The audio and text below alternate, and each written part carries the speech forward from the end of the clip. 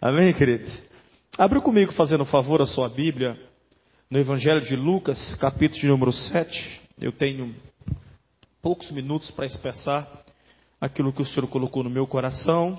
E eu tenho certeza que Deus vai falar com você através dessa palavra que será muito rápida, mas que será como uma espada no seu coração, como uma flecha, na verdade, para fazer você refletir em algumas coisas que talvez nós precisamos, como servos do Senhor, melhorar cada vez mais. Evangelho de Lucas, capítulo número 7, versículo de número 36. Se você for encontrando, vai ficando de pé junto comigo, fazendo um favor, em reverência aí à palavra do Senhor. Depois você vai ficar um tempinho sentado aí. Quem encontrou, dá um glória a Deus aí. Essa igreja é linda, gente. Certa vez, versículo 36. Certa vez um dos fariseus convidou Jesus para comer com ele. Jesus então, entrando na casa do fariseu, sentou-se à mesa. E havia uma mulher pecadora na cidade. Quando soube que Jesus estava à mesa na casa dos fariseus, ela trouxe um vaso de alabastro com perfume. E pondo-se atrás dele, chorando aos seus pés, começou a molhar-lhe os pés com as lágrimas e enxugar-lhes com os seus cabelos. Beijava-lhe os pés e derramava o perfume sobre eles.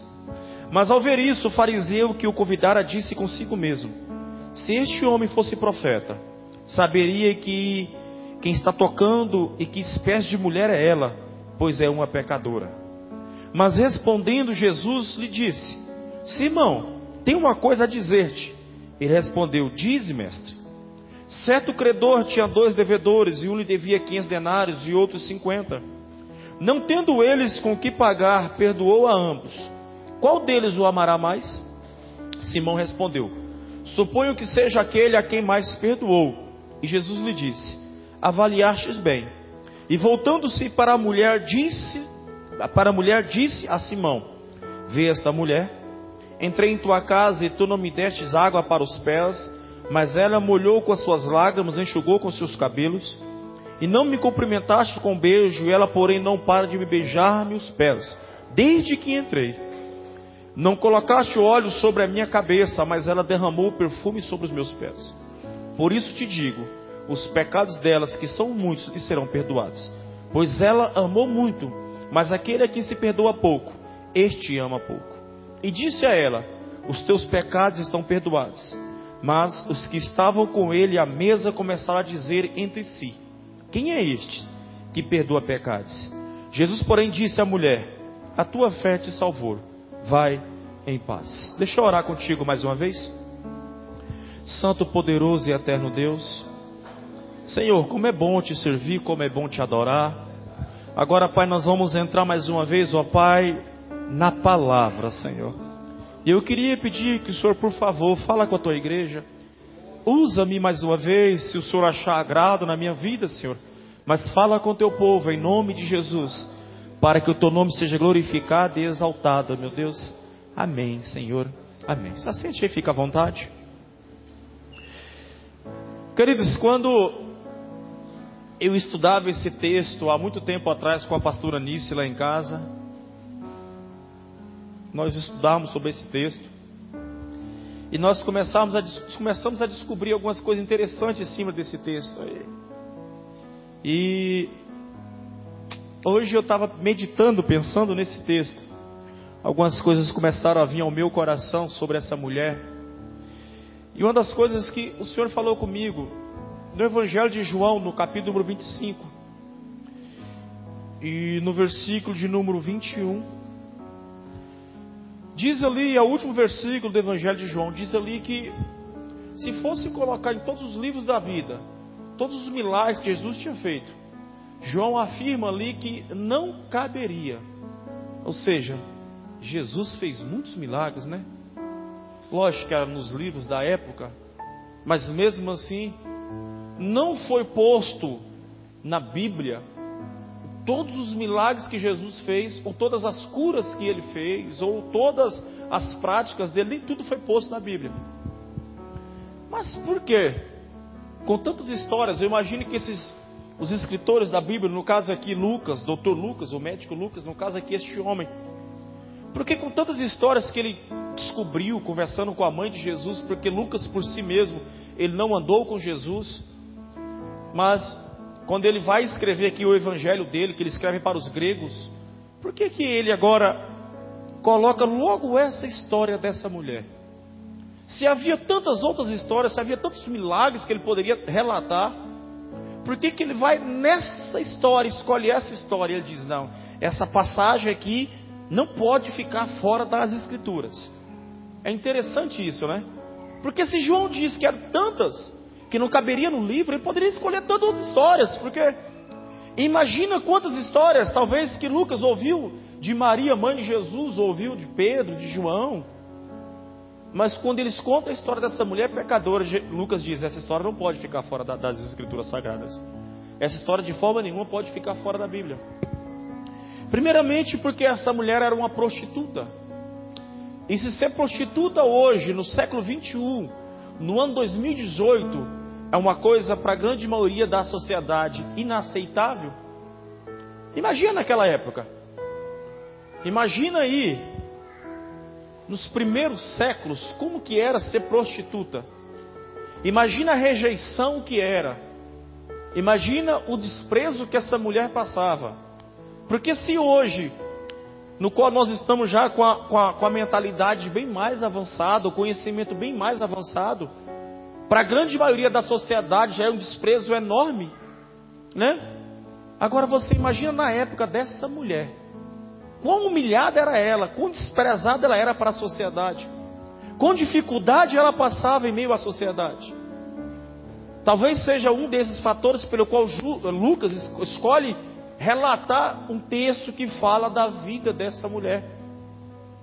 E o que me chama a atenção na vida dessa mulher foi as estratégias que ela usa para alcançar a misericórdia de Jesus, as estratégias que ela usa para alcançar a salvação dela em Jesus. Porque para os fariseus e para os saduceus, essa mulher não tinha a mínima possibilidade de ser salva.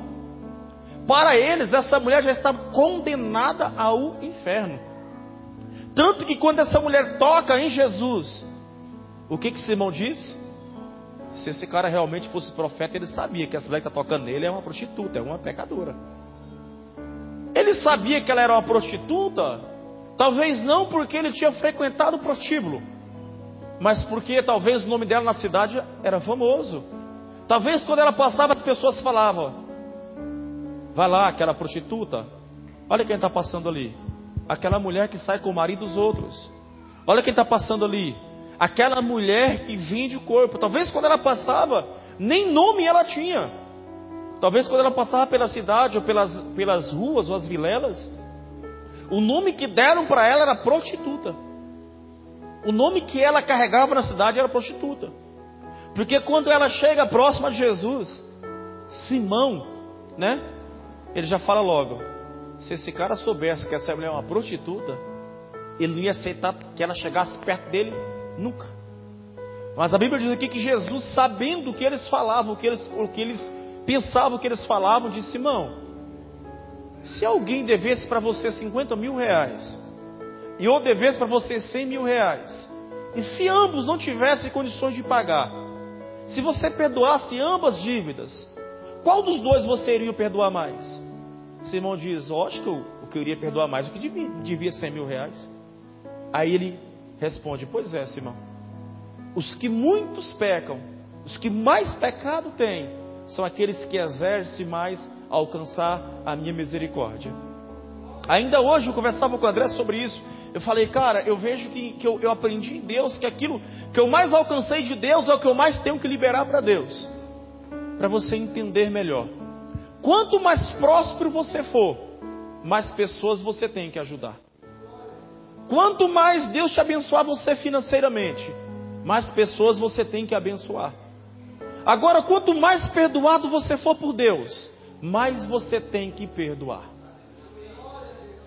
Nos fundos, o que Jesus estava dizendo era isso, Simão. Aquele que mais recebeu perdão é o que mais tem que perdoar. Você já imaginou que todos os dias você é perdoado por Deus? Você já imaginou que todos os dias a misericórdia de Deus te alcança, a graça dele te alcança, o perdão dele te alcança? Então todos os dias você tem por obrigação exercer isso. E não é porque você quer, mas é porque você recebeu isso de Deus. Então quanto mais eu recebo, mais eu libero.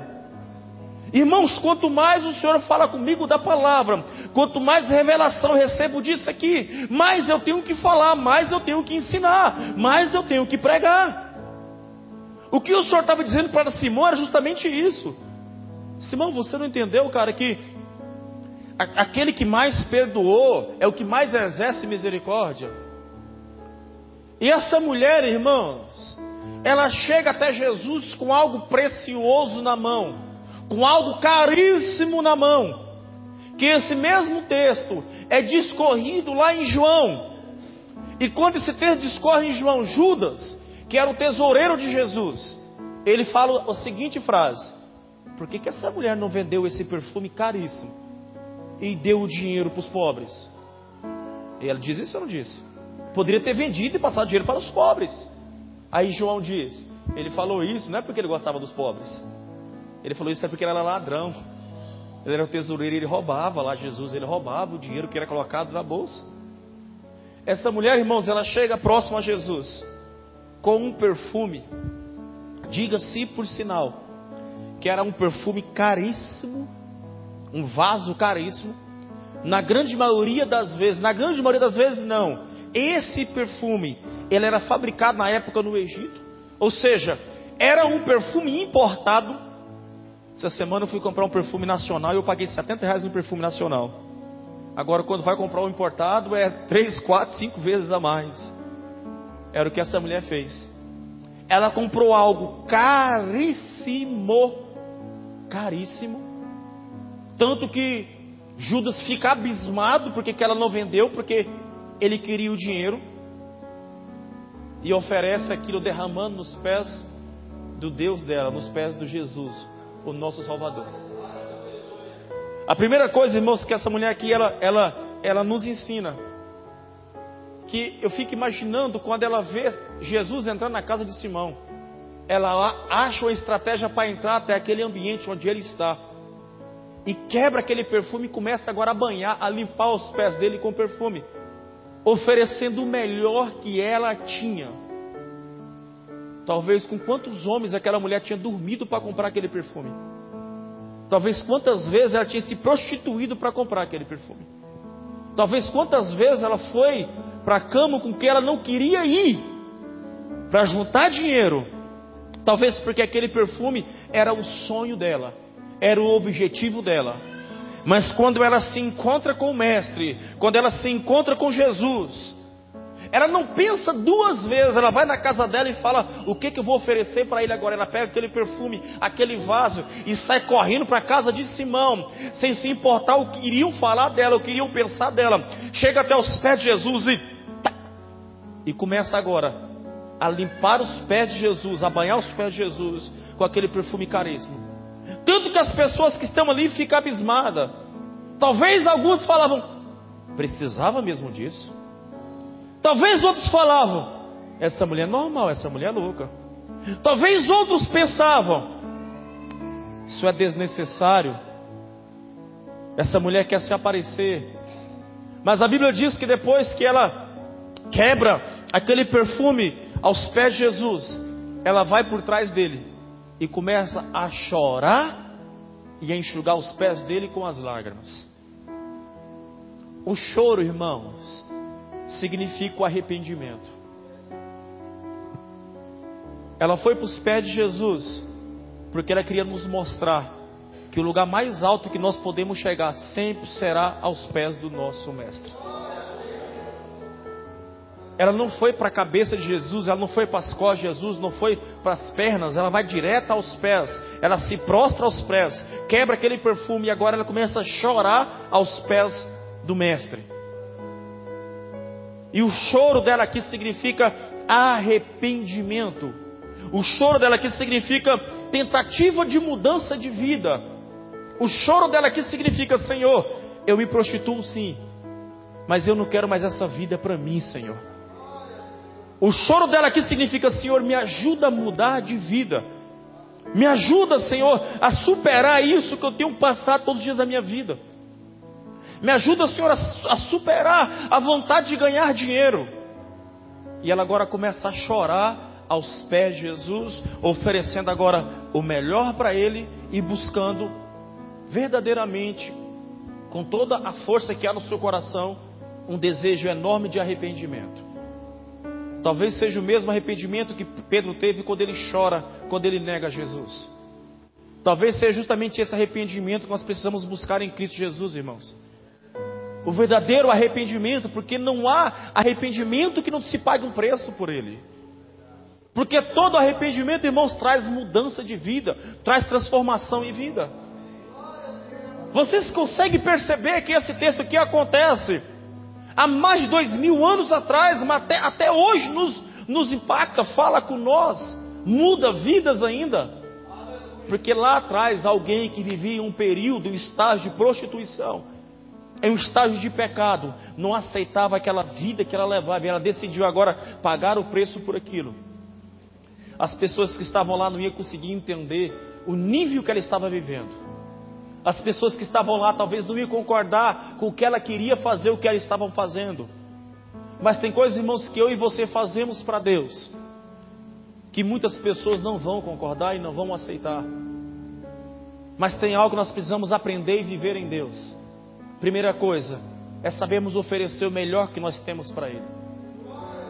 Quantas vezes você saiu da sua casa e você não conseguiu oferecer o melhor culto para o seu Deus? Quantas vezes você saiu da sua casa e você não conseguiu oferecer o melhor que você tem para Ele? Talvez consegue oferecer o melhor para um monte de gente, para um monte de coisa. Consegue oferecer o melhor para o patrão. Consegue oferecer o melhor para a esposa, para o esposo, para o primo, para o vizinho, para um monte de gente. Mas quando diga assim, agora é para Deus, é para oferecer o melhor. Talvez você vai lá e pega aquilo que está sobrando, aquela restinha, é para Deus mesmo. Quem aqui nunca viu alguém dizer bem assim: bom, irmãos, eu não preparei não, não ensaiei não, mas é para Deus mesmo, né? Eu vou cantar, já que é para Deus. Ou seja, para Deus não precisa se preparar, para Deus não precisa ensaiar, para Deus não teria que ser o melhor, não teria que se dedicar, não teria que se esforçar ainda mais, porque justamente é para Deus.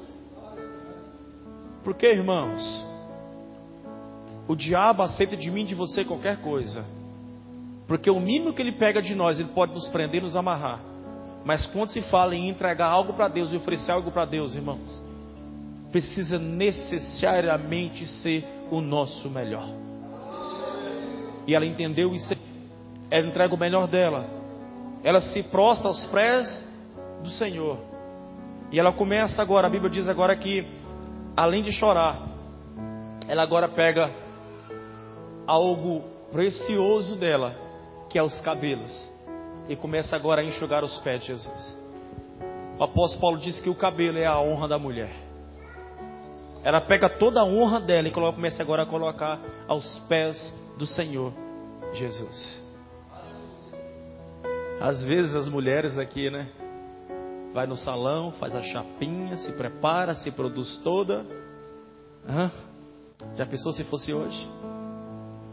Será que alguma delas iria ter coragem de colocar o cabelo nos pés do Senhor Jesus? E além de tudo, irmãos, a cultura da época dizia que a cultura da época... Dizia não, a cultura da época era o seguinte: quando se chegava na casa de alguém, aquela pessoa recebia na porta, porque a poeira da época, sandálias, a pessoa recebia na porta com uma bacia com água, pedia para os escravos lavar os pés dos convidados. Então se lavava os pés dos convidados, e aquela pessoa então recebia o amigo com beijo, com abraço, e ainda passava um óleo para que ela pudesse ficar mais cheirosa.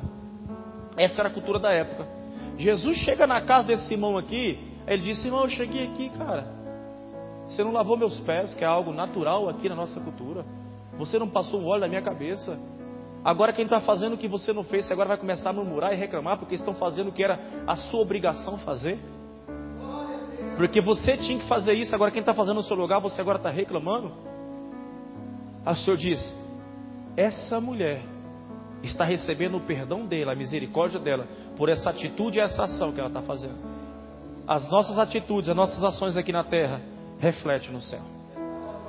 Tudo que nós fazemos aqui na terra, igreja do Senhor, automaticamente reflete no céu. Cada ação aqui na terra tem uma reação no céu. Cada mover aqui na terra tem um mover no céu. E o que essa mulher fez aqui na terra, automaticamente no céu, tocou no coração. O Senhor diz: olha, você acaba de ser salva por essa atitude. Se o Senhor disse que ela acaba de ser salva, significa que ela ainda não era salva. Se o Senhor disse que dali para frente já estava sendo perdoada, significa que ela ainda não tinha sido perdoada. Mas porque essa mulher tem algumas atitudes que para nós seríamos radicais. Ofereceu um perfume caríssimo, começar a beijar os pés de Jesus, todo sujo, os pés com poeira. Porque um perfume, irmãos, quando ele cai nos pés, e como era um perfume que continha muito óleo, não se lavava os pés. Muito pelo contrário, havia uma possibilidade dos pés ficar ainda mais caldoso ainda. A poeira agora se transforma em barro. Ela esquenta a cabeça com isso. Ela agora começa a beijar os pés do Senhor, e começa agora a limpar os pés do Senhor com o cabelo dela. E deixa eu te perguntar, fique de pé fazendo um favor.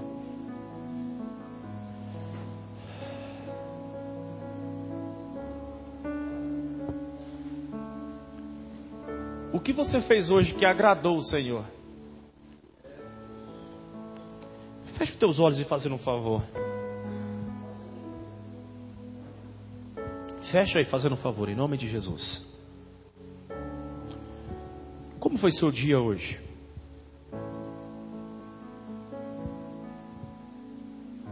Quando fala de cabelo aqui, querido, está falando de honra. Ela estava dando a honra que Jesus merecia como filho de Deus. Estou falando de uma mulher que era uma prostituta, rejeitada pela sociedade. Para todos ela não tinha saída, para todos ela ia direto para o inferno, era digna do inferno. Uma mulher que talvez já tinha sido usado por quase todos os homens daquela cidade. Mas ela busca uma oportunidade em Jesus. Busca uma oportunidade em Cristo. Porque ela não poderia deixar passar aquela oportunidade de garantir a sua vaga no céu. E as ações dela, as atitudes dela, influenciam nossas vidas até hoje. Até este momento ainda influencia nossas vidas. Porque ela oferece uma lágrima, mas não é uma lágrima de remorso, não é uma lágrima de crocodilo, não. É uma lágrima chamada lágrimas de arrependimento. Ela começa agora a se arrepender nos pés do Mestre. Talvez tenha algo que você precisa chorar, que você nunca chorou por isso, sabia? Talvez tenha algo que você precisa se arrepender e você nunca se arrependeu por isso.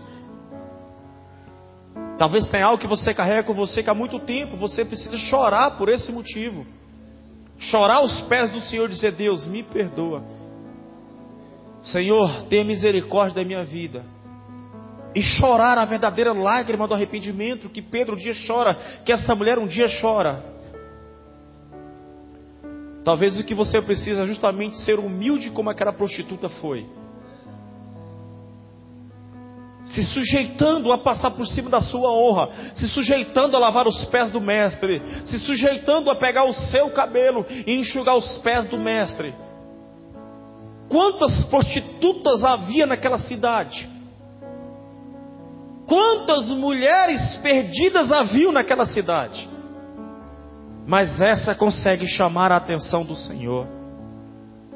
Porque humildemente ela quebra um perfume, humildemente ela lava os pés do Senhor, humildemente ela enxuga os pés do Senhor, humildemente ela começa a beijar os pés do Senhor. O que talvez tenha impedido você de avançar, de fazer um pouco mais.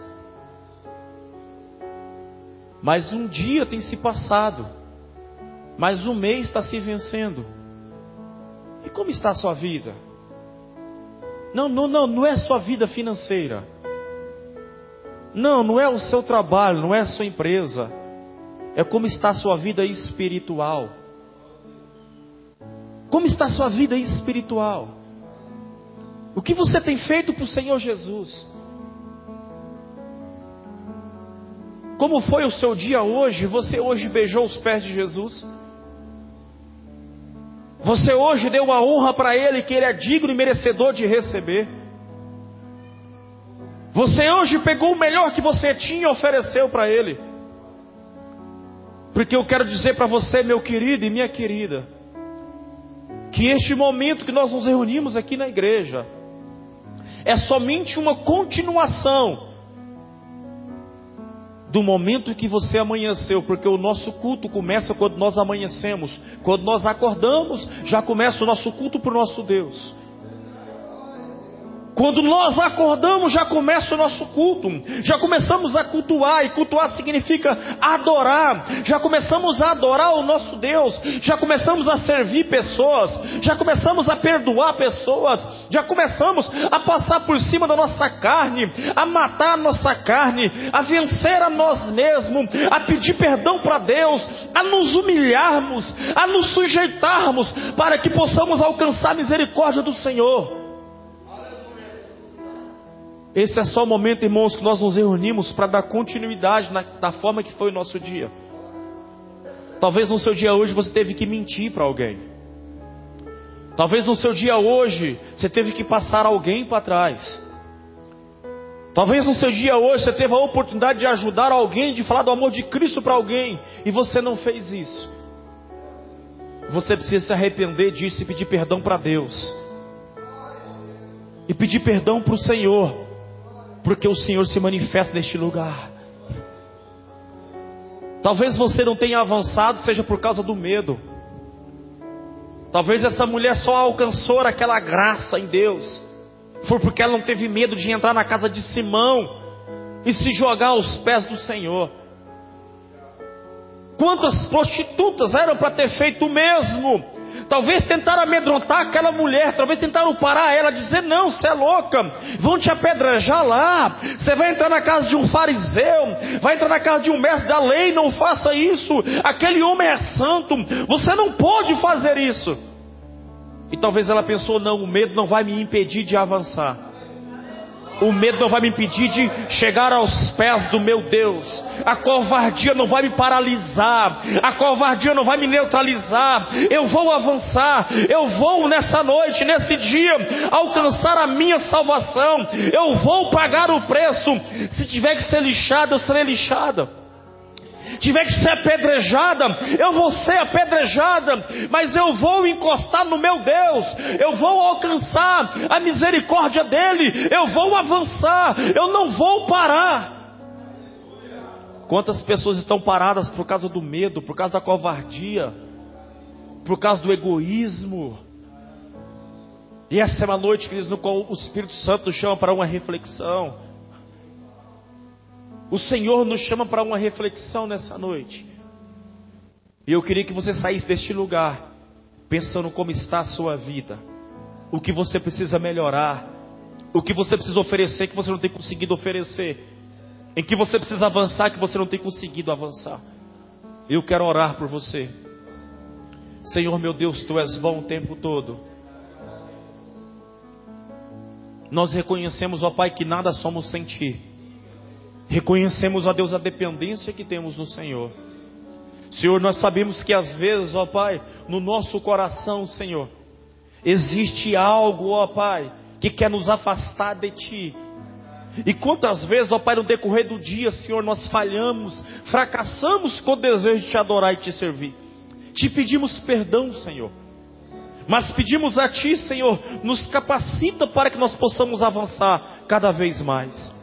Espírito Santo, capacita a Tua igreja, capacita os meus irmãos e as minhas irmãs, Senhor, a avançar naquilo que eles ou elas talvez não tenham conseguido avançar, que possam passar por cima do medo, que possa passar por cima da covardia, das indiferenças, mas avançar, Senhor, em nome de Jesus. Em nome de Jesus, eu abençoo o Teu povo, Senhor. Tomamos posse, ó Pai, da unção dessa mulher, meu Deus, e queremos Te oferecer sempre o melhor, em nome de Jesus. Em nome de Jesus. E a igreja diz: amém. Aleluia. Dá uma salva de palmas para esse Deus.